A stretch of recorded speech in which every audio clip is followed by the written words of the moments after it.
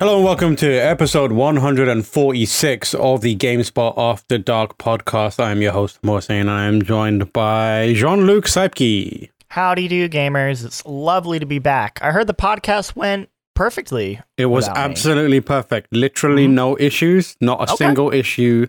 If you weren't here this week, it would go up as normal. But I am very, very happy you are here for reasons I will not detail. Okay, all right. Sounds good. Jordan Ramey is also here. I'm now very worried about what's going to happen during the podcast. What are you hinting at? What's happening? Nothing is going to happen. It's what won't happen to this podcast. That if you're wondering what we're actually talking about, last week something weird happened and it just ate the end of the podcast. It was just all right, you can't have this. And despite our best attempts, we couldn't figure out what was going on. I think it's fixed now. It is fixed. Yeah, but we don't know what happened there. It is what it is, you know.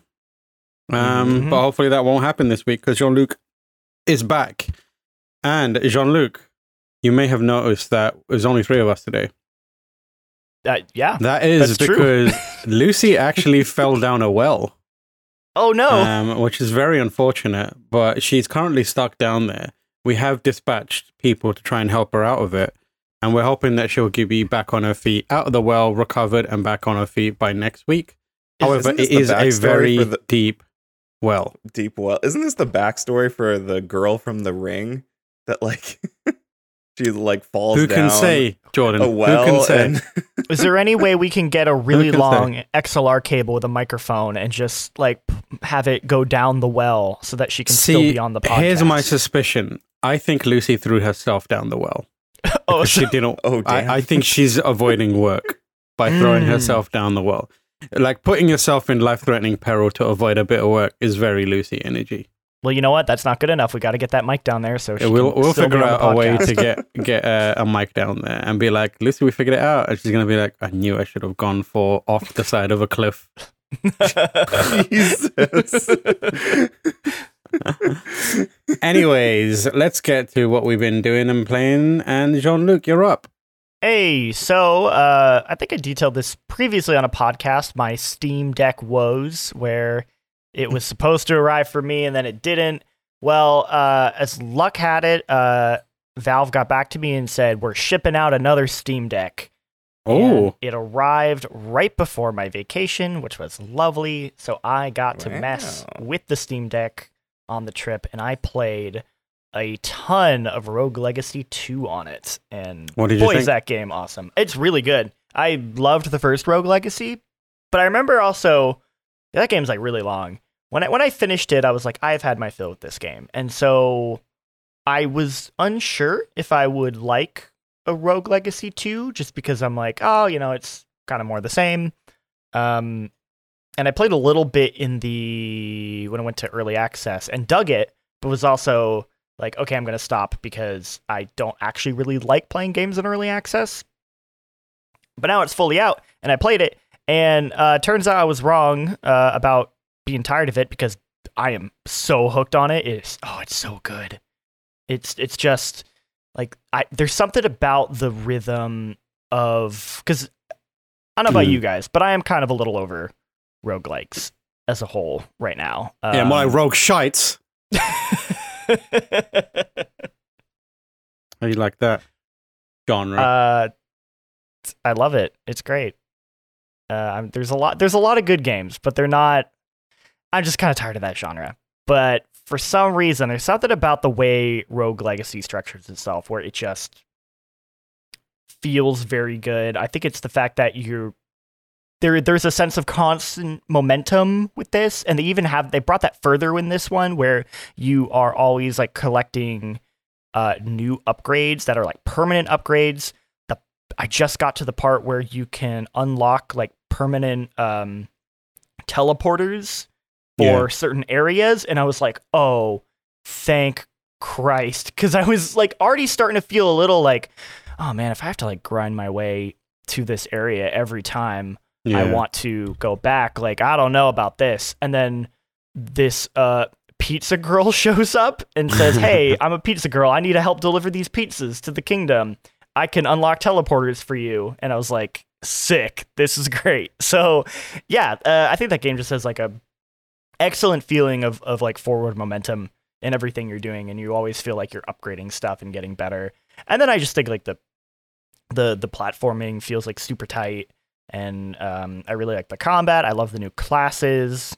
I think it's got a fun sense of humor, the same way the original did. So yeah, I am like, it's got its hooks in me real deep, and it plays fantastically on the Steam Deck. It's a great like introduction, I think, to that system, because you can just, it's such an easy like pick up and play. Like I don't know if they're ever going to put this game on Switch, or if they've announced that.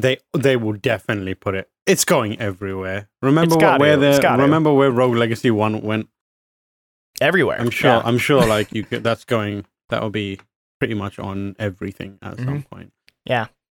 Yeah. Good on it. Like that game is a lot of fun. I need to get back to it, but I played a bunch of it and I was like, oh, this is fun.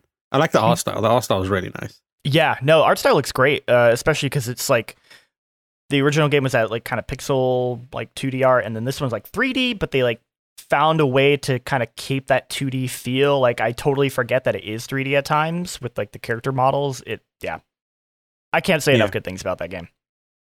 Have you installed Emu Deck yet? No. So are you going to?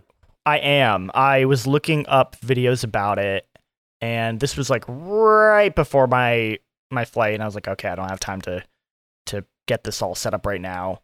But now that I'm back, I think this weekend I am gonna get that going, because that's the thing I'm the most excited about the Steam Deck is to just like deck it out in emulators, because and it seems like that emu stuff seems super easy. Like I was like the video I was watching, they were like, they're like, oh yeah, it used to be like a little more complicated, but people have already like cleaned it up in like a month, and it's like, oh, you literally just like download this, download that, and it just automatically downloads every emulator for you. And I was like, wow, okay, that seems crazy easy and awesome. So and it creates get on that like community. profiles. I've not done it yet, but I've spoken to a bunch of people that have it. Like creates like the ideal display and control profiles for you automatically, and it's like, this is the best way to play it on this Steam Deck. So there you go. And there's people like running Wii games and GameCube games and Dreamcast games, and I'm just like, hell yeah, let's go full illegal, baby.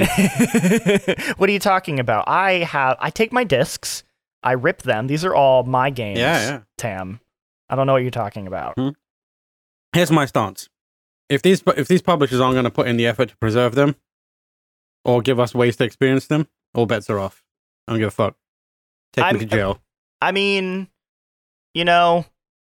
what's that famous quote that Jeff Gerstmann said, where it's like, you gotta to combat piracy, you gotta compete with free, you gotta make it easier than free. And you know what Nintendo doesn't do? They don't make it easy, because they just don't make it available at all. So if I wanted to today play one of the greatest games ever created, God Hand, I would not be able to do that in a very legal way. It's it's close to impossible. So listen, I need to play one of the greatest games ever created, God Hand, and I will do what I need to do that. Okay? Man, can you imagine? Like, anytime you could just be anywhere. You could be at a bar. You could be at the library. And suddenly I'm like, someone leans over at the bar and they see on my screen Gene spanking a bunch of weirdly dressed dudes and then hitting them into like space with a baseball bat. Yeah. And then going, ha-ha.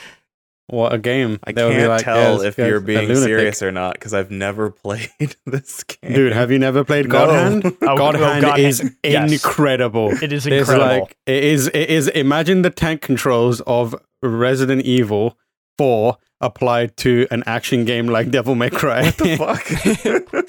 I That think sounds terrible. Absolutely phenomenal. It's Sounds phenomenal. terrible. There's like a roulette wheel where you have like weird moves in it, and one of them is like this amazing move where you do this massive wind-up attack, and it looks like he's gonna just obliterate them with like a Saitama style one punch, and then he like pivots and like uses the heel of his boot to kick them in the nuts, and it goes bing, and then they fall over writhing in pain. What the fuck? It's just What it's the just fuck? incredible. Dude, that GameCube PS2 era of like Capcom Clover games, I think maybe just like contains some of my favorite games ever made of all time. Like you got God Hand, you got Okami, you got like Devil May Cry, like just wall to wall bangers of games. Bangers. Yeah, Absolutely I'm telling you, man. bangers. Clover/Platinum. What became Platinum back in the Oh day? yeah, Clover was incredible, man. But Clover is incredible. Early Platinum is incredible. Current Platinum. there's the current Platinum. Just waiting for Bayonetta. Bayonetta Go, 3, hurry but up, you know, please. yeah, Where you at? Bayonetta 3. It'll definitely be good. It'll definitely be great. Jordan, the game also had this amazing like defensive system where you like would use the thumbstick to weave in and out of like enemy attacks. Why are you trying to make it sound but- worse? Like, Dude, it's like it's very difficult as a game, but like it's also very, very funny and very, very fun. Yeah. There's like bits where like they do that thing where the enemies will like come into an arena to be like where the tough enemies, and they'll come running in, and one of them will like fall over on their face, and they're like, "Ah!" It's such a funny game. Yeah, it's a hard game to like articulate why it's so amazing, I feel like, but it's just there's nothing else like it, man. I don't know. It's so unique. Elite game. I'm telling you, man. Everyone should play God Hand. sure. It's a quintessential video game experience. I'll Yes, put far, absolutely. far, far down on my backlog list. I just remembered there's like this one ability where he does this like weird flying kick in, and like it just launches them through walls. It's just so fucking funny. There's a move called Kung Fu Tango, which I really like. Mm-hmm. Great game. Bring God Hand back. Remake God Hand. Please don't. It sounds Ooh. terrible. Dude, you're gonna be ashamed of your words and deeds when you play this, because it's fantastic. God Hand is brilliant. There are like probably at least 30 games on my backlog that I would play first. It's kind of like the precursor to Asura's Wrath in a lot of ways. It's got that same kind of like Yeah. over the topness. And it's like that classic. It's also like a spiritual successor to those classic like Streets of Rage style brawlers where you're just running from a 3D perspective. And you're just running around arenas and beating up enemies and kicking over trash cans to eat food that's in there for some reason. Mm-hmm. And yeah, like every now and then a boss appears and you're like, oh god, what the fuck's going on here? I wish that I had like a co-op mode almost. That would be so much fun. Ooh. Bring back God Hand, Mhm. make it co-op. Yes. good. Yes. Yeah. Yes to all of that. Put Gene in Smash Brothers. Oh. They're done with Smash Bros. He would. No more He new would characters. fucking. If Gene was in Smash Brothers, it's over for them fools. Like no one's going up against Gene. He's literally unstoppable. Like, if he's got the God Hand, is done. It's over for him. What else have you been up to, Jean-Luc? I'm a little. Well, I played it 2 weeks ago, but I didn't get a chance to talk about it on the podcast, which is Evil Dead, the game. Is that still relevant? Are people talking about that game? Was it It ever stopped being relevant? relevant about 5 minutes after it launched. I was about to say. Yeah, I don't know anyone talking about No, it except for like I you have- and Ben Jinka.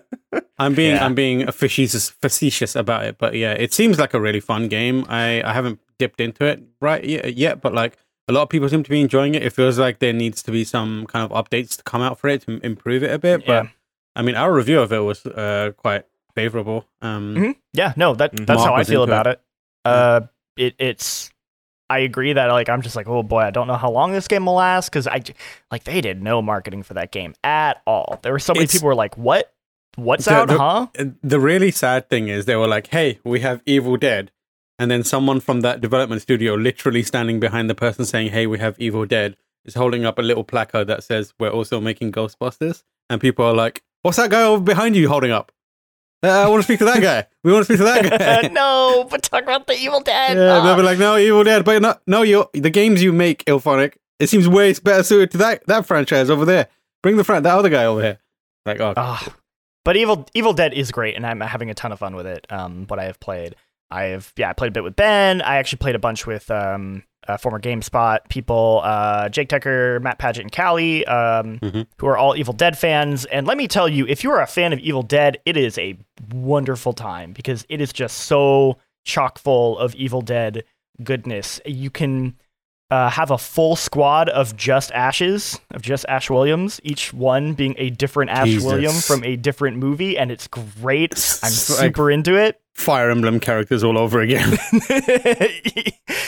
But they're all different too because there are different classes. So it's like, okay, well, Ash from Evil Dead 1, he's more just like kind of a scaredy cat. He's not like, the machismo Ash that so he's like the support healer. And then you got like Ash from Evil Dead 2, and he's like the hunter class, and he has the no arms, so he can pick up the chainsaw. Like they really go all out with it. But I mean, I think it does something unique that like other kind of horror asymmetric multiplayer games have done. Like the easiest comparison is obviously the Friday the 13th game, because that was sort of the same idea of like 4 people in this one massive map versus like one other person who's trying to kill them. But the difference is that because it's Evil Dead, you can fight back and you are constantly fighting. So it doesn't run into that problem with that I ran into with Friday the 13th. I do like that game, but it's like after a while you're like, okay, I'm just kind of wandering around. I'm not really doing much. I'm basically just waiting for Jason to show up and try and murder me, or you're hiding a lot. And there's a lot of downtime where it's kind of boring. In this game, there is no downtime. It's like I'm constantly finding new weapons. I'm fighting Deadites. I'm fighting the skeletons from the Army of Darkness, which is great. They have Have you guys seen Army of Darkness? Yeah. Yeah, you remember the flute skeleton? Oh yeah. Yeah, that is an enemy. You can summon a flute skeleton that will then like play his flute, and you can hear it, and you have to go like get him, and it's, oh my god, it's so good. Nice. Yeah, it's like as the survivors, you just feel like you're constantly active and you're doing stuff, which is like great. And then as the demons, the Deadites, is a ton of fun to play because basically you're in like a first person perspective, and so it actually like mimics the like first person like shaky cam of the Deadites from the movies, like as you move around, which is super cool and just like a great little touch.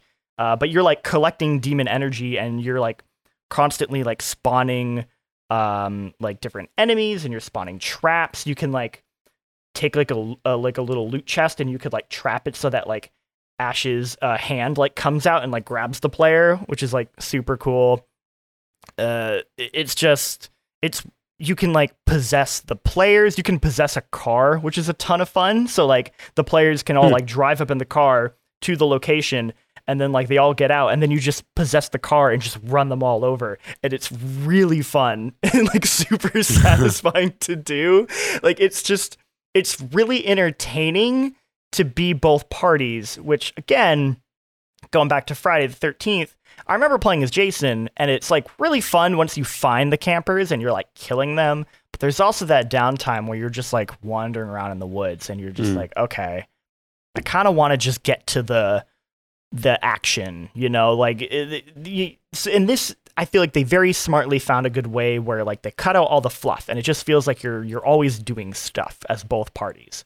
And so I think it's great. I as a Evil Dead fan, I really enjoyed it, and just like I think as a asymmetrical like co-op kind of horror game, I think they made a lot of really smart choices with it, where it just feels fun all the time, and I'm not sitting there being like, oh, like the highs are high, but then some of the lows were low in like other games. So I dig it a lot. It is a little bit janky in spots. Oh god, I wish they would get. I know it's really difficult to do, and it's easy to minimize the work behind it, but There's every time I play one of these Illphonic games, I'm just like, Mhm. you're almost there. You're almost there. Sure. It's gonna Like, keep happening, Tam, because there was Like- jank in the Ghostbusters when I played it. the Predator game came out, and I remember playing it and Oh thinking, yeah. there's like I'm having fun, but also like it's so janky, and I wish it wasn't this janky. It's not as janky as the Predator game. I'll say that. I thought it was less janky than that. For me, it was mostly just like, I don't know. There's like a couple visual glitches and stuff like that. The servers ran extremely well first day, which is, you could say, more than I remember. The Friday the 13th servers were like totally busted. It also does crossplay, and the crossplay works beautifully. Like I was immediately able to get in a game. So like the actual playing experience and getting into games, super smooth. It's just more like, oh, I don't know, like some of the, weird animation stuff, or sometimes you get like stuck on a thing. You can't jump in this game, which I think is super weird, so you have to like hit a button to like jump over a ledge or a fence, but then because you can't just jump whenever you want, sometimes you're like just get like a little bit stuck. It's very minor, but it's like, okay, it's more just like, if they just polished it up a little bit, I think it would be it would have a little more to it. But I don't know, like I don't think it's quite janky to the way I've heard some people be like, it just looks janky and like I'm just like, I don't know, I think it looks fine. Like it's just, it's a budget game though. I also think I just have my expectations in check of like what this game is, and it's just like, yeah, that's fair. That makes sense. Jordan, any interest in checking it out? Evil Dead, the game? No, not at all. No?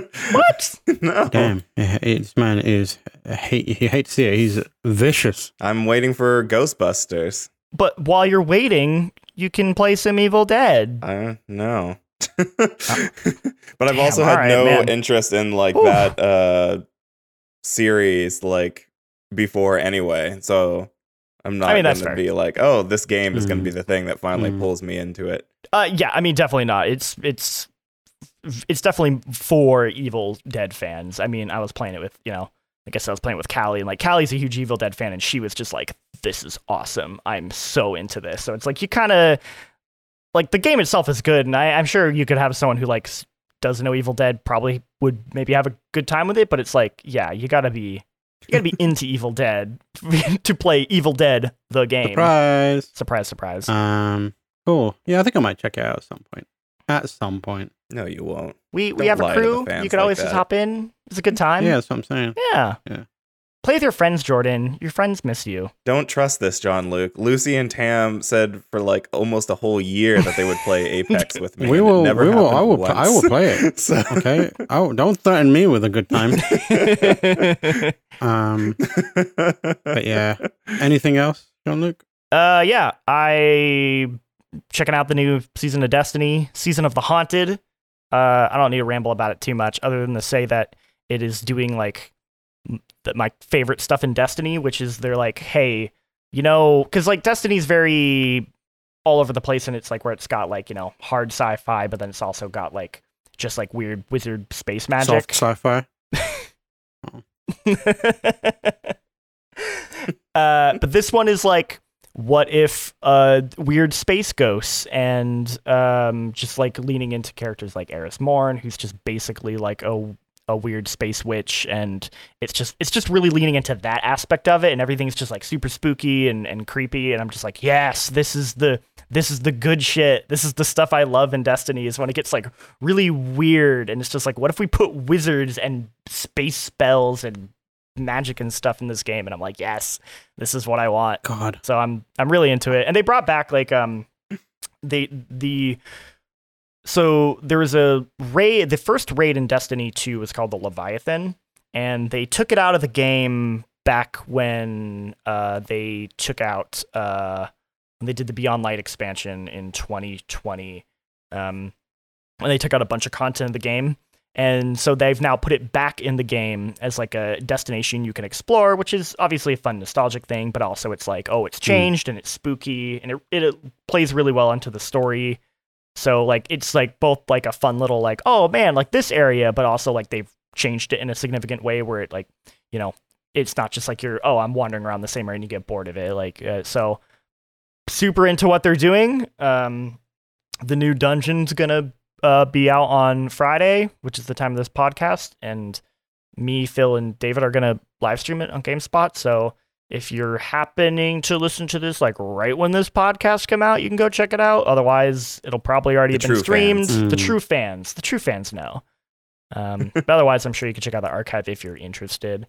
But yeah, I'm just digging that. That's super fun. But that's about it. I don't really need to ramble too much about Destiny. Y'all know the deal with that game by this point. I wish Destiny is a game that I know I'll probably never get back into. Despite, but I also kind of know I'll probably try a few more times and fail, which makes me sad. Yeah, sure. I'm same boat.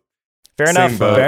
Fair enough. Yeah, I'm gonna keep trying and not succeeding, and I'm gonna read something that Phil writes. I'm like, damn, that sounds so fascinating. I'm gonna try again, and it's just not gonna work. It's just not gonna work. Yep. Yeah.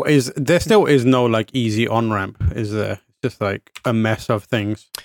No, that's the thing. That's what and it Beyond wasn't Light good. was supposed to be. We missed the boat.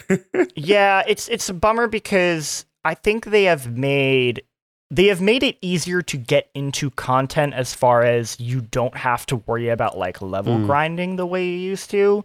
Like I think from that standpoint, they have made things significantly easier, but they still haven't really overhauled like actually explaining the game very well. So it's still a thing where you hop in and you're going to like start the game up and it's going to be like, here's a cutscene for the new season that you have no context for. And here's this and here's that. And it's going to like literally it'll throw you into, they do a thing where if you start a new season, they have like an opening mission. They will throw you right into that mission, which is super cool if you're a returning player because you're like excited and you log in day one. If you're an old player who hasn't played in a while and you hop in, you're going to be like, what is happening? I have no context for any of this. Who are these people? What is happening?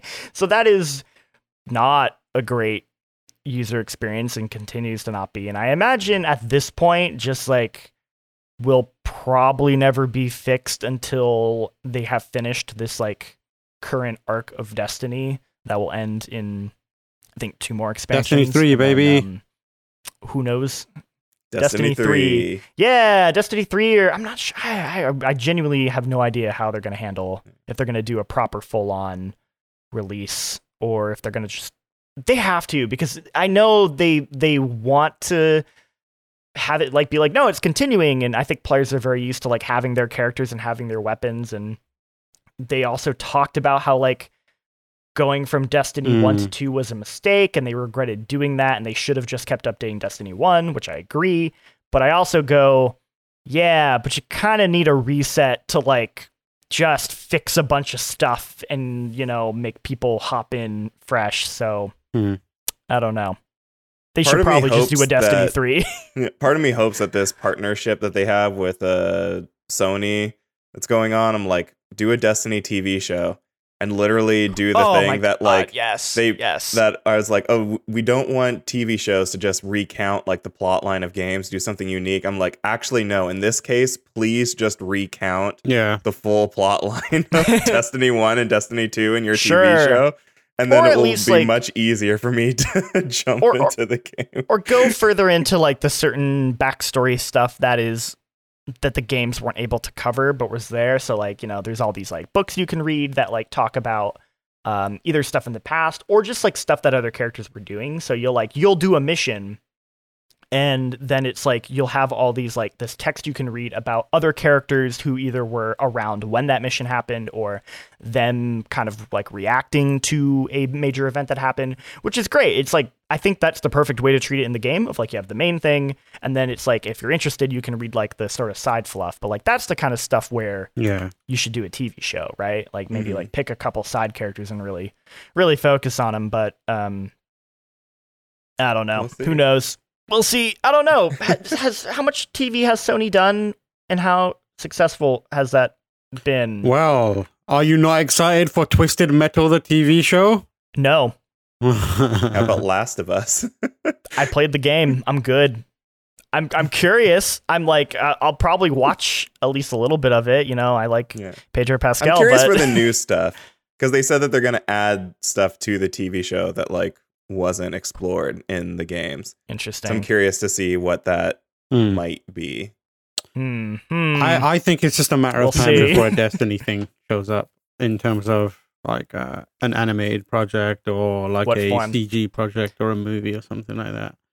What would you want? Would you want it to be like straight up anime, or would you rather like a? I would love for Mappa to do an anime of Destiny. Oh. A Western written or but like Japanese animated or even like Korean Asian animated show.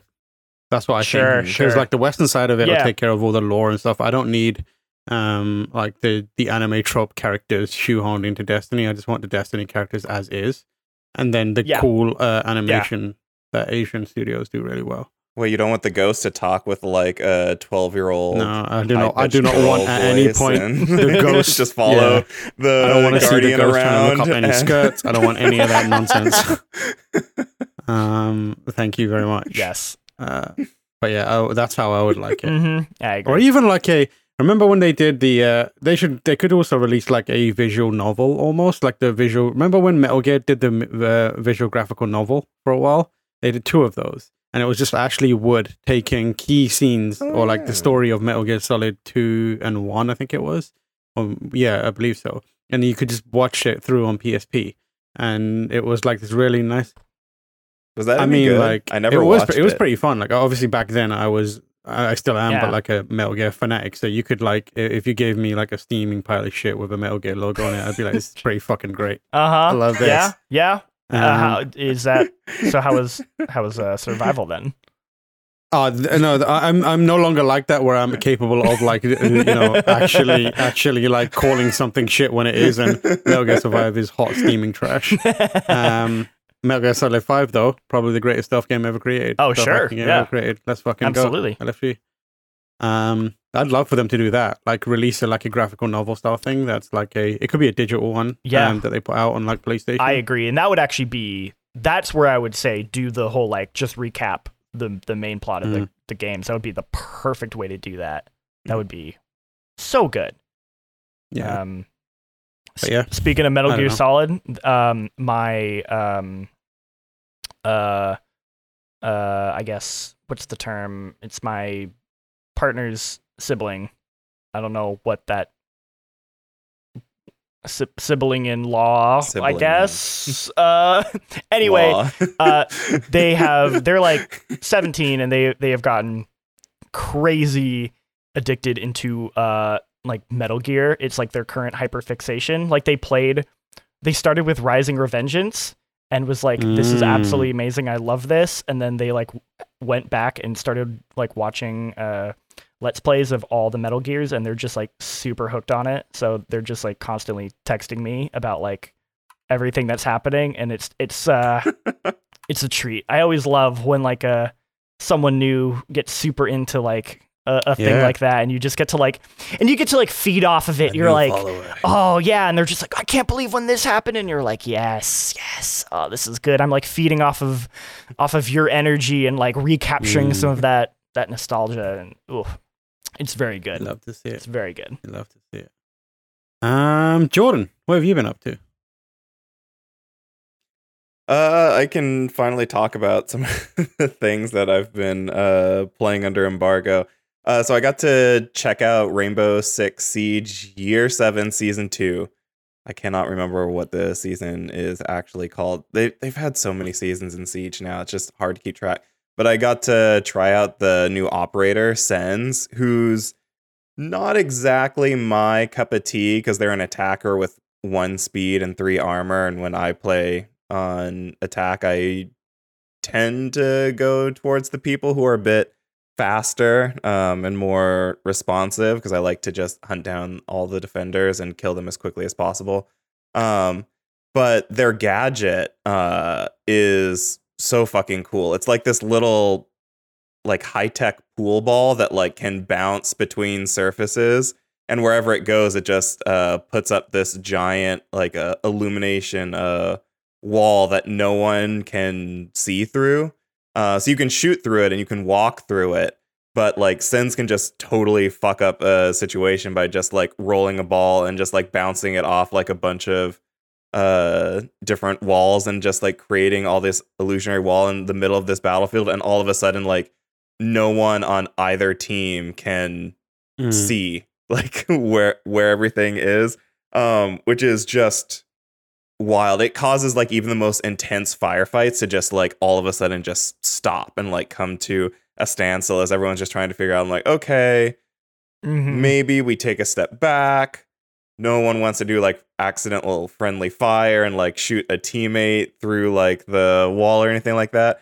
And I think they're going to be awesome. I don't think they're going to be like meta changing in the same way Akami was, with her little kunai daggers that could quickly just put up like all those defensive barriers and walls. But I think Sens is going to be a good time for anyone who I guess really likes just fucking with everyone, like when in the middle of a match. Like if your idea of a good time in Siege is being like, I'm just going to take your well orchestrated plan and put as many holes into it as I possibly can, like Sens is the operator for you. I'm still gonna stick with my like girl Hibana, but Sens is awesome. And they're the first non-binary operator to be added to Siege. It only took them 7 years to add a non-binary character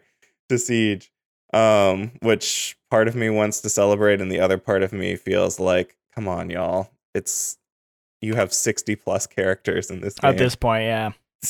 Yeah, like it this should have happened ages ago. But beyond Siege, I've been playing Roller Champions, which is another Ubisoft game. It is, I guess, roller derby mixed with basketball and soccer, and I can't remember the name, but this like old Mayan, Mesopotamian like sport that they used to play like way back in the day before the colonizers showed up. So it's 3-on-3 and everyone's on roller skates and you're just going around and around in this rink, and the goal is to grab the ball that's in the rink and throw it through a hoop to score points, kind of like basketball, and you can even like dunk the ball and things like that. If you do a full lap before shooting the ball, you get 1 point. If you do 2 laps, you get 3 points. And if you manage 3 laps, you get 5 points, and whoever gets 5 points first wins. So if you manage to do the 3 laps and then just score right there, it's just an automatic win. If at any point the other team gets the ball away from you, it cuts off your streak and you have to get the ball back and start going over again.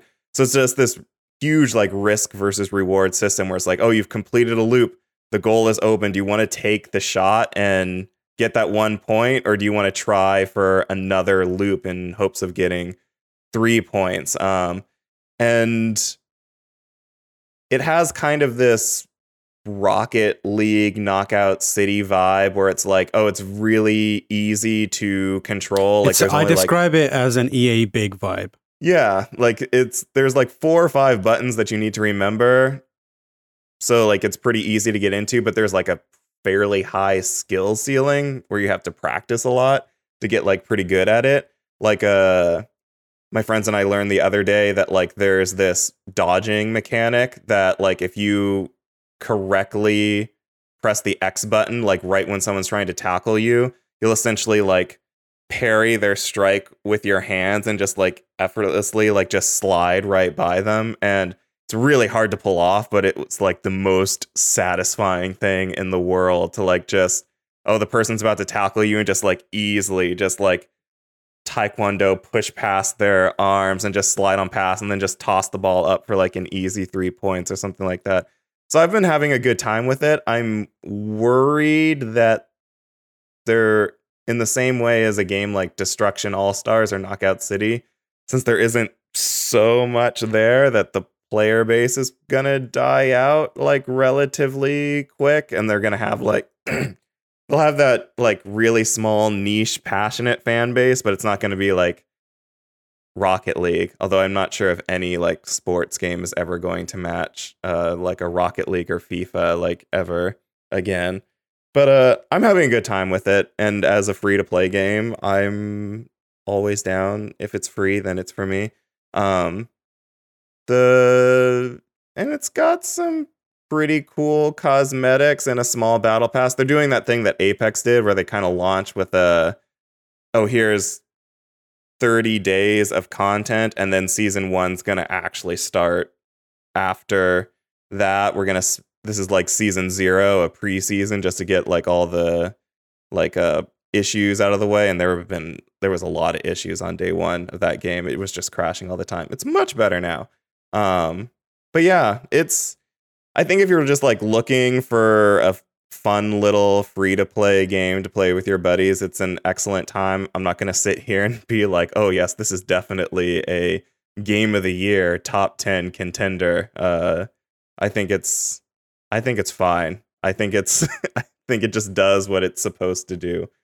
I mean, that sounds pretty awesome. Like, Tam, you said EA big, and I was like thinking about this the other day about how much I just miss when like we just had a bunch of weird sports games that were like just doing their own thing, being weird, not concerned about like, man, like all the like 360 onward era of just like these games have to be realistic and we're using real players and you have to care about like the roster. And I was like, this is so boring. I do not give a shit about any of this. Give me like weird extreme, like mountain biking or whatever the fuck. Like I just liked it when shit was weird and like accessible and like it was just more about like being fun. So like this seems to be kind of scratching the itch. I kind of want to play it.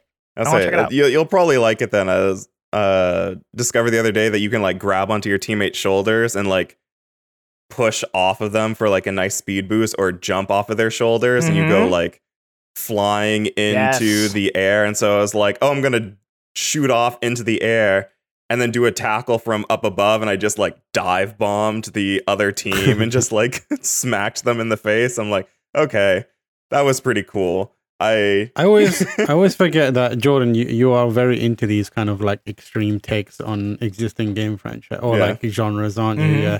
Let me tell you about a game called God Hand, Jordan. Because it is. Get out of here with that. I'm playing Roller Champions now. Anything else? I have dipped my toes back into Halo Infinite to try out Season 2, partly to see if it was any good, and mostly just so that I could be like, all right, Tam, it's time to finalize GameSpot's Halo Infinite multiplayer. I realized that I meant to talk about it the last couple of podcasts and just completely forgot that I even played it, which I think says everything like you need to know about how I feel about that Season 2, new maps. Which is like, there's fine, I guess. Did they fix the mode, the Battle Royale type mode, so that you don't have to like sit there the rest of the match, or you don't earn points? I haven't tried it just because I don't like the mode. Okay, I actually kind of liked the mode. So for those who don't know, it's like their take on Battle Royale, where you have like I don't know how many lives you have, but you have like a certain number of lives, and then you have to kind of like go around this big map and take people out. And it's also like a kind of gun game thing where like as you kill people you'll like level up and then you can like get a new gun and and then there's also like a circle and it's closing in. I kind of liked it. The problem is if you lose, it says like, hey, you lost, you can spectate the rest of the match. They said you can also quit and you won't get penalized for quitting, obviously. And I was like, well, that's good. I would hope not. You don't earn any experience though. You at least at launch you didn't. And I was like, wow, like it's just like, hey, you're not being penalized, you're just not gaining anything. You're just not gaining anything. So it's like all your experiences, all your bounties, like nothing. And I was like, that is unacceptably bad. Like no one will want to play this because who wants to like sit there for like 10 minutes watching the rest of these people play if you're not earning any experience? Oh man, like just. I love the core of that game so much, but like, goddamn, like some of like the way they have it designed in the back end is like, it's just killing the momentum of that game being like what it could be. Halo Infinite's in such a weird spot. Like, I almost kind of wish that Xbox had been like, you know what? it'll be a weaker holiday season, but we will just have it that Forza Horizon 5 is like our holiday game, and we're going to delay Halo Infinite for an additional year on top of the 1 year that we've already done, because like it seems like we're so far away from reaching the regular cadence of content that you kind of see in games like Fortnite, Apex, Overwatch for a while, not really anymore. And the seasons are crazy long. Yeah. They're like 6 months. It's like, that's way too long. And then it's like, I waited 6 months, and then they're like, we've added 2 maps, 1 new mode, and then King of the Hill, which I'm like, it's King of the Hill. It's been in Halo since the very beginning. And granted, it's still fun, but I kind of just wanted more. But it's like, King of the Hill just should have been there from the start. Like, why didn't you have King of the Hill in there? Like, it's stuff like that. That's just like I don't know. I was kind of hoping at this point that we would have gotten like a brief, I don't know, hour and a half, maybe 2 hour campaign add-on, where they're like, and here's a little bit more of the story. They're still figuring out how to get co-op to work, Jordan. Yeah, that's true. And we still don't even have Forge. Forge is supposed to be later this year as well. It's man. I do like it's hard not to compare that game to like Battlefield in kind of like I feel like it almost has a similar level of just like drop off. Like I think the fundamentals of Halo are like stronger. That's the difference. Yeah. It's like it's just a better game playing. At its core. Yes, like I just straight up did not enjoy playing Battlefield 2042. I just thought it was like so boring, and I didn't like the changes they made to the class stuff. Halo at least is the fundamentals down, so I do feel like they can still turn it around, you know? Mm-hmm. Like I'm waiting for them to, and I want them to, but it's just like they're not giving people enough like to keep coming back, because like I don't know, 6 months.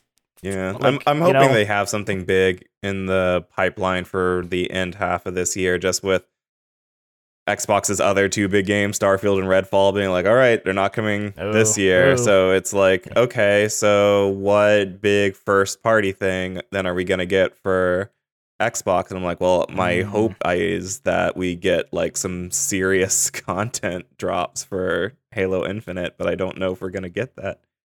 Yeah. But it is what it is. Anyway, Tam, whenever you want me to finalize that review, I can do it. Do it. If you feel comfortable, now's the time to do it. Anything else? Nah, that's mostly what I've been doing. Oh, yeah. I gave up. You probably don't want to hear this. I gave up on Elden Ring. I don't think I'm gonna finish it. But what? You gave up? I gave up like a coward. Why would you give up? Because I've reached another... There's several reasons. It is a combination of... In most Dark Souls and Soulsborne games, like there's always that point where it's like, oh, like I've reached a challenge that I'm probably not adequately prepared to beat. I probably just need to do just a little bit of grinding just to like level up like once or twice just to like get to that point. And I'm like, and I don't mind that. The problem is that most Soulsborne games up to this point have been like 20 to 40 hours long, and Elden Ring is like 120 hours long. So I've gone through that process more times than I kind of want to. And so I've reached that point again where it's like, oh, I just kind of have to just grind for a bit more runes to like level up a few more times just so I can get to that point. I'm like, I don't want to do that again just to get some levels. And the other reason, and this will probably be more controversial to our listeners and whatnot, as well as some of our coworkers. I know Phil would probably definitely disagree with me.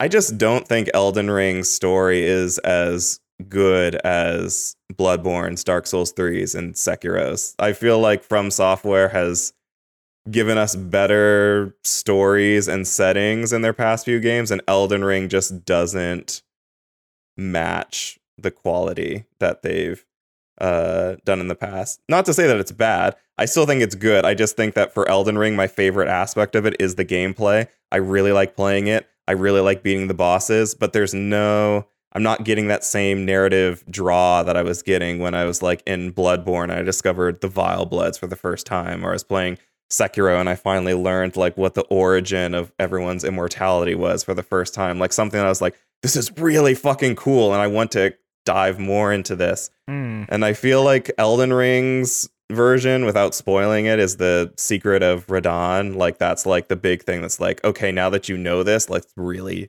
dive in and try to figure out what's going on. I'm like, and I don't care. Like I just I don't think it is the Secret of Radahn. There's some stuff that you have to, well, not hunt for, but like if you discover it, it's like way more interesting. Maybe. Yeah, I think that's fair though, because like that's kind of what made like Sekiro sort of stand out. Is I think Sekiro, compared to every other From Software game, has like a much more like traditional story that's like easier to grasp onto, and then there's all the extra stuff that like, you know, is the more classic From Software. So I think it's just like that game's narrative is like kind of more approachable in like a traditional sense, where I feel like Elden Ring is a little more kind of harkens back to sort of the way they did like a Dark Souls, and you know, where like Dark Souls 1 or like Demon Souls, where it's like it's still there, but it's like you definitely have to hunt for it more. Yeah. And some people are just good, because there's so many people I know who like played through like Dark Souls and was like, oh yeah, I put 100 hours into it, no idea what the fuck happens in that game. Absolutely no idea. That's and fair. I think there's probably so many people who have the same reaction with Elden Ring. Elden Ring is one of those, like, I feel like in terms of narrative, you're getting small chunks of it, and then when you finish the game and there are revelations towards the tail end of that game that cast the entirety of what you have learned up until that point into a different light. Sure. And reframe it in a way that you're like, oh, now that I know this, that means this, and this. And it's like really fascinating stuff. There's things that the game like presents to you and you take for granted that actually are revealed to be. It does this thing where it pulls the rug out from underneath you, and you're like, oh, I didn't expect that, or I didn't know that was the case, and it doesn't do it in a kind of like unequivocal way where it's like, actually this is this. It's like, but what if this was this? And normally I love games like that, Tam. And I'm not even saying that I don't love Elden Ring. I think Elden Ring's fantastic. And just barring like the lack of competition, I think it's still going to be like my game of the year at the end of 2022. It's just one of those things that like with a reveal like that, you would expect that to be attached to a game that you would complete in like 30 to 40 hours. Sure. Where it was like, oh, I'm not. Like, it's really hard to play a game where it's like, oh, like this thing that will help like reevaluate everything that you've learned up to this point. Like, it doesn't come until after a 90+ hour playthrough. Well, it's all that stuff is part of the main game, like the golden path. So it's only 90 hours because you've put 90 hours into it. You could have got to that revelation in 30 hours if you wanted to. I suppose, but like you understand what I'm saying, right? That, I get what you mean. Like such an expansive game mean. That like it keeps all I'm saying going. Is like instead of giving up on it, maybe consider just mainlining it. Right. But I think that kind of speaks to where like a flaw of Elden Ring is that by being open world, it kind of like naturally encourages you to go out and explore, and like it creates a issue where like people will have different pacing with the story depending on how they play it. So it's like, you know, people are gonna have a different reaction to the story and to the pacing because it's an open world game, you know. So it's like it's a problem that I think almost like every open world game has, and like no game has like perfectly solved. And like Elden Ring is like very much in a lot of ways like the best open world game ever made, I think, just like mechanically. But you could argue that like some of the story stuff with the way From Software like structures does negatively benefit from the I think I'm just a little bit burnt out on it. I've like gotten to the point where I'm like, okay, I have hit that like Soulsborne roadblock of like, man, this boss is really tough. Time to like just figure out how to beat it. And I'm like, in most Soulsborne games, that only happens like 20 to 30 times. In Elden Ring, it has happened like 60 fucking times. And I'm like, right. How many bosses are in this goddamn game? There's too many. And I'm just like, I'm so tired and I'm a little bit burnt off on it. So I'll probably come back to it probably, I don't know, at the end of this year, maybe at the start of 2023. But I've just like reached all I'm saying a point is, where for Game of the Year discussions, it would be good to have the thing completed. I mean, I know, and I will try, but it's not so a lot of competition hard, against it. But like, I get it. But at the very least, like, if you can't complete it, maybe just watch an overall lore video. Yeah, and maybe, but sure.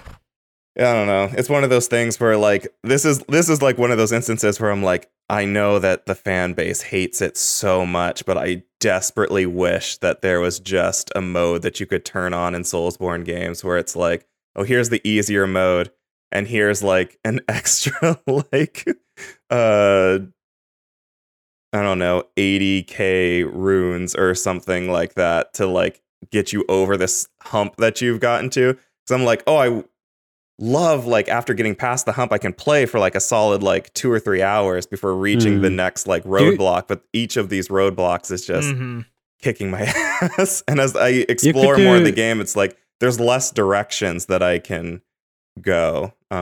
Yeah, I mean you could like focus on upgrading your mimic tier, and then if you haven't got it already, and then do the grind spot with the arrow and the bird grind, if you wanted to, which is like you can go up 40 levels in like 3 hours or something. It's ridiculous. But yeah, like you can OP yourself. Once you get past the, I'm trying not to spoil this for people listening. Once you get past the, you have reached the Eld tree, I guess, portion of the game. Everything after that, I'm like, Jesus H. Christ, it's just an uphill battle from here on out. Yeah. But I don't hate it. I don't want to make it come off that I don't like this game. I do really like it. I've just reached the point where I'm like, you know what? I've had this really good pie and I've been doing nothing but eating this really good pie for like 3 months straight, and I would like to eat something else. You know what? That's a good way to put it.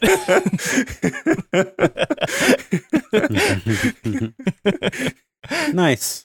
Anything else? No, that's it.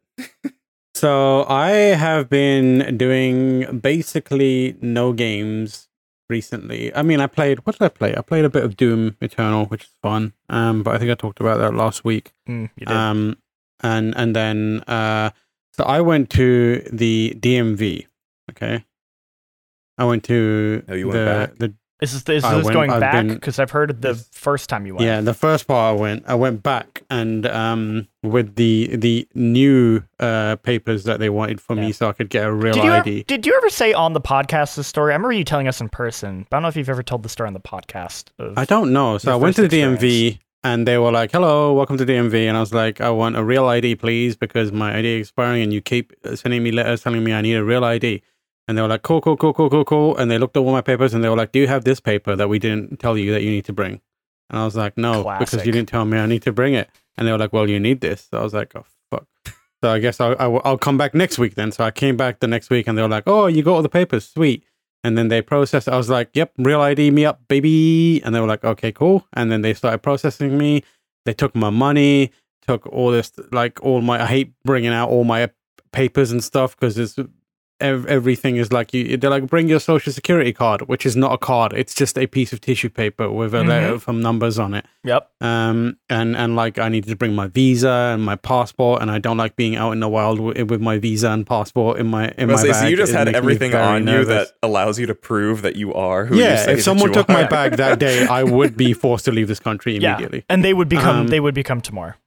Yeah, they would be me. Yes. So I did all that, and like they took my picture, and then the lady was like, okay, follow me to this computer, sit down on this computer, and I was like, this is getting weird now, why am I sitting on a computer? And then she pressed the button, and I was like, what is this computer for? And she's like, it's for the driving test.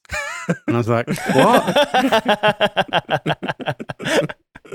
I was like, excuse me? And she was like, yeah, this is where you take the driving test. And I was like, no, my friends, you have been mistaken. I came in here for a real ID, not a driving test. And she like pointed the paper. It says here that you're here for a driving test. And I was like, I have not driven a day in my life in this country. You're about to get a driver's license. I've not read anything about the laws of the road at all. You're like, what side of the road do you guys drive on? Yeah, right-hand side? That's wild. And then she was like, well, you need to do the whole process again. And I was like, fuck's sake. So I went back, got in the pool again, and like they waited my turn. The lady called me up who served me, and she was like, oh, what are you doing back? And I was like, well, lady, guess what you did? And I explained everything that happened, and she went and talked to her. She was like, okay. And then she turns, you never want this to happen. She turned to the person next to her and says, how do I fix this? And I was like, no. Fuck. And then she went and spoke to her supervisor, who's like lady sitting behind a desk that is way too high, and I can see just like the top of her forehead, and that's it. And like she comes over and she's like, okay, so we need to start the whole process again. You need to fill out this form and send it off yourself to get a refund. I was like, oh, great. So I've now been given homework by the DMV. Mm-hmm. Sweet. And then she like lays out all the papers to start fresh, and then she looks up at me and goes, it's my lunchtime, and then walks off. I mean, fair. And I was like, what the fuck is going on? It's her lunchtime, like, Tam. I was like, what the fuck, man? This is so messed up. And then another lady appears, and then she's like, what's going on? And I was like, I asked for a real ID. They tried to make me take a driving test, and then they left for their lunch. And I was like, okay, cool. And then she was like, okay, so we're gonna have to start the whole process again. And I looked at her and I went, she goes, you can keep this. I was like, keep what? She's like, this paper that lets you do the driving test for a year. And I was like, I don't want the driving test. I want a real ID. And she was like, oh, gotcha. And she's like, the driving license is also a real ID. And I was like, I don't need a driving license. I want an ID. They really want you to have a driver's license. And then she looked at me and she was like, okay, cool. And then I looked back at her and I was like, fuck. And you know what? I'm going to do this shit. I was like, what? You did not. I will do it. You did not. I will do it. And I was like, all right. I looked at her and I go, so I have this current ID card. It's my existing ID card. You keep emailing and messaging me to get it renewed into a real ID. It has 2 months left on it. Is there a specified number of hours that I need to take lessons for before I can take a test? Because in the UK, you have to log a certain amount of hours behind the wheel before you can take a test. And she was like, no, that's for under 18s or whatever. Yeah. And I was like, so feasibly, what I could do is, there's 3 months until my current ID expires. Mm-hmm. I could feasibly take my knowledge test, maybe take a few lessons, and then take my driving test within 2 months, pass those, and before my existing ID expires, get a driver's license with a real ID. And she looked at me and she was like, you could try it. And I was like, better believe I can try. And I was like, I will see you next week when I will take my knowledge test. So I am preparing to take my knowledge test tomorrow. Damn. I'm gonna walk into. I've done 2 Twitch streams this week, and both of those Twitch streams has been 4 hours of me studying for my driving test with over 100 people watching me do it, and like just me taking tests. And like yesterday, I took about 5 DMV practice tests, and I passed every single one of them. Oh, and I was like, all right, I'm going in. So tomorrow, hopefully, I'm gonna try and find some time to go down to the DMV. I'm gonna take my knowledge test. Hopefully pass tomorrow. That will give me a permit to start driving to get behind the wheel. I'll need to find someone who's willing to show me the ropes with driving a bit. I got a few options. So I'm going to find that, and then within a month, I'm going to go and take my driving test, and then I'll have my fucking real ID.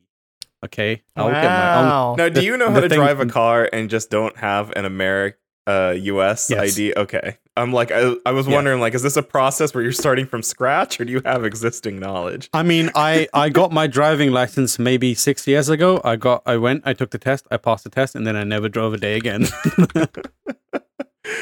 That was it. Because like public transport is so convenient in the UK that it was like it'd be foolish to drive. Like, and you know what? you're going to do the exact same thing here, because why would you want to drive in San Francisco? I mean, the public transport in San Francisco is absolute dog shit. So I don't know. Well, okay, sure, but like, do you want to own a car in the city? No. I'm gonna rent a car, 100%. If I need to go somewhere, I'll just rent a car. Yeah. Exactly. Or like use someone else's car and be like, give me that car. I'm taking the car. Yes, I'm going to be doing GTA. Just in the streets. Give me this car. I need this. Just pulling someone out of the car. Well, he had an ID. He can drive, so it's I had to give it to him. The thing that I forgot to factor in is the key threes are happening very soon. Guys, I would love to cover this press conference, but I do have to take this driving test. You should. I do need to learn to drive. If it lines up, I want you to like call in on your phone during like a live stream pre-show at the DMV. And just you're sitting there talking about. It's like, all right, everyone, I'm walking into my test right now. Yeah, but that new like God of War trailer, fucking sick. Yeah, wow. Just while taking a driving test, just be talking about whatever the trailer is, and like the person who is like in the car with me assessing my driving, just like, can you focus on the fucking road, please? I'm like, it's just announced. Hollow Knight Silksong is cancelled. It's wild. How dare you? So hold on, I have to write an article about this before Silksong comes out. It'd be funnier if they put Silksong in Elden Ring DLC. Just a mention of it. Bought Team Cherry, and like for some reason there's like just a chapel in the Elden Ring DLC with an arcade machine, and you go up to it and you like press the action button on the in-game arcade machine, and it loads up Hollow Knight Silksong, and they're like, yeah, we bought that shit and we put it in our game. And it's tied to the post game, so it forces me to have to beat Elden Ring in order to access it. Yeah, you need an item. But yeah, that's what I've been doing. This little past week, focused on that. I basically went in blind. Like I was like, let's see how far I can get without having read a single bit of information from the handbook. And I was doing really well up until the question was basically like, a cop tells you to break the law, do you do it? And I was like, absolutely not. And the answer was, do it. And I was like, this is fucking insane. The question was like, yes. The question was like, a cop tells you to run a red light. And I was like, and it was like, a cop tells you to run a red light, do you do it? And I was like, no, because the cop told me how will anyone else driving on the road know what that a cop has told me to run a red light? They're just going to like crash into me and kill me. And I was like, with confidence, I was like, no, do not do that. And it was like, you should listen to a cop always. Yeah. And I was like, that is insane. It's bad. I don't agree with that advice. The rules for the road in the US, at least, it's like, oh no, if a cop tells you to do something, you just have to do it without question, no matter how illegal it sounds. Mm-hmm. Yeah. There's also like a test, a question and test, which is like, should you obey I can't remember what it is. It's like a road safety person. Mm-hmm. Like, when should you obey a road safety person? I was like, oh, when they're on the road and directing you. And it was like, no, at all times. So like if a fucking road safety person appears at my door dressed in their uniform and is like, give me your money, I have to be like, all right, well, the road safety fucking need it for something. You are of course like deputized by the president of the United States apparently to just have and do everything with impunity. Fucking Jack Bauer over here. But yeah, so this is some absolute. I did that. I got really far. Without like doing that, and then those questions came up, and I was like, maybe I should read that book. And I started reading the book yesterday, and I read half of it, and it's just like wild, like very boring, normal shit. But they occasionally will throw in something absolutely ridiculous that is worded in a way that's baffling. Yeah. There's also parts where it's like a lot of questions about like alcohol blood levels, and I'm like, can I just skip these or what? Can I like? If that appears in a test, now can I just call the person over and be like, listen, I haven't had alcohol has never passed these lips and they never will. Can I skip this question? But like, I was like, and they'll be like, no, because we don't believe you nor trust you. Yeah. No. And I'll be like, oh my God, this is wild. And there's also like questions about like what age you can leave a kid in a car, just like to fucking die. And I'm like, what is going on, man? Just never leave your child in a car. No, absolutely not. Do it. And it's like, how long can you leave? At what age can you leave a child in a car for 7 hours? And 7 hours, or some shit like that. And it's like, oh, if they're like, apparently it's like 6 years old. And also like, it's like, if a child is 4'7" what kind of seatbelt do you need to give him? Yep. I'm just like, what is going on? Okay, well, I mean, that's kind of important because it's important when like, you have a child. I feel like, but also it's weird because it's like, you're like, it's assuming that like, and you will definitely be having a kid, right? And it's like, no, like what are you talking about? Our world is dying. You think I'm gonna bring a life into this world? Absolutely not. I mean, yeah, it's ridiculous. I mean, who knows? No. Maybe I already have, and no one knows about it. Damn. Anyways, fucks around. Thank you for listening to another episode of the GameSpot After Dark podcast. We are keeping it a little bit shorter this week because it is absolutely popping off, and our attentions are required in many, many places right now. I've got like 30 different docs open. I've got like non-stop people are asking me questions, and I don't know where to look at. I don't know what to do. Listen, the questions I was asking you were important. I need to book travel. I need to prepare for interviews. I've got people being like, "Hey, who's doing this?" And I'm like, "I just told you, I don't know. Stop asking me the same question repeatedly." I need to know when to book my flight. I came back from vacation and I was like, I should have just taken the other 2 days off. I don't know why I did that because we have Memorial Day off. And I'm like, I should have just taken it. But also, I checked my email and just the mountain of stuff I need to take care of. I was also like, I'm actually kind of glad because if I had to come back on Tuesday to deal with all of this, it would have been a nightmare. God. You boys ready for Sunday as well? Oh, yeah. D&D. Oh, yeah. It's our D&D thing. Yeah. I'm ready for that. Yeah. It should be good. I'm excited for that. Yeah. But there you have it. Jordan, where you at? What you up to? Folks can find me on Twitter at JMRame. I am currently working on a review for Roller Champions, which will probably be out sometime next week. Other than that, I think my avalanche of previews is finally coming to an end. I think I have 2 more games to write about, which I'm pretty sure the embargoes will be coming up soon enough. So be on the lookout for that. Jean-Luc, what about you? You can follow me on Twitter if you want at Jean-Luc Seipke, but I don't know. I don't post anything there. That's not. You're not gaining any value by doing that. You should instead just go to GameSpot.com and click on all the videos. Open all of them up in like multiple tabs. Let them run the whole way through. Give us all the ad revenue, and then send all those links to your family so they can open it up, and we also get more ad revenue. That's what you should do. Love to see it. And I am working on a bunch of things. I just cannot even begin to start listing them. But keep your eyes peeled on the website. You'll see some of it there. You'll see some of it here on GameSpot. You'll see some of it on Giant Bomb. Please be excited. All right. We'll see you next week. Bye-bye. Bye.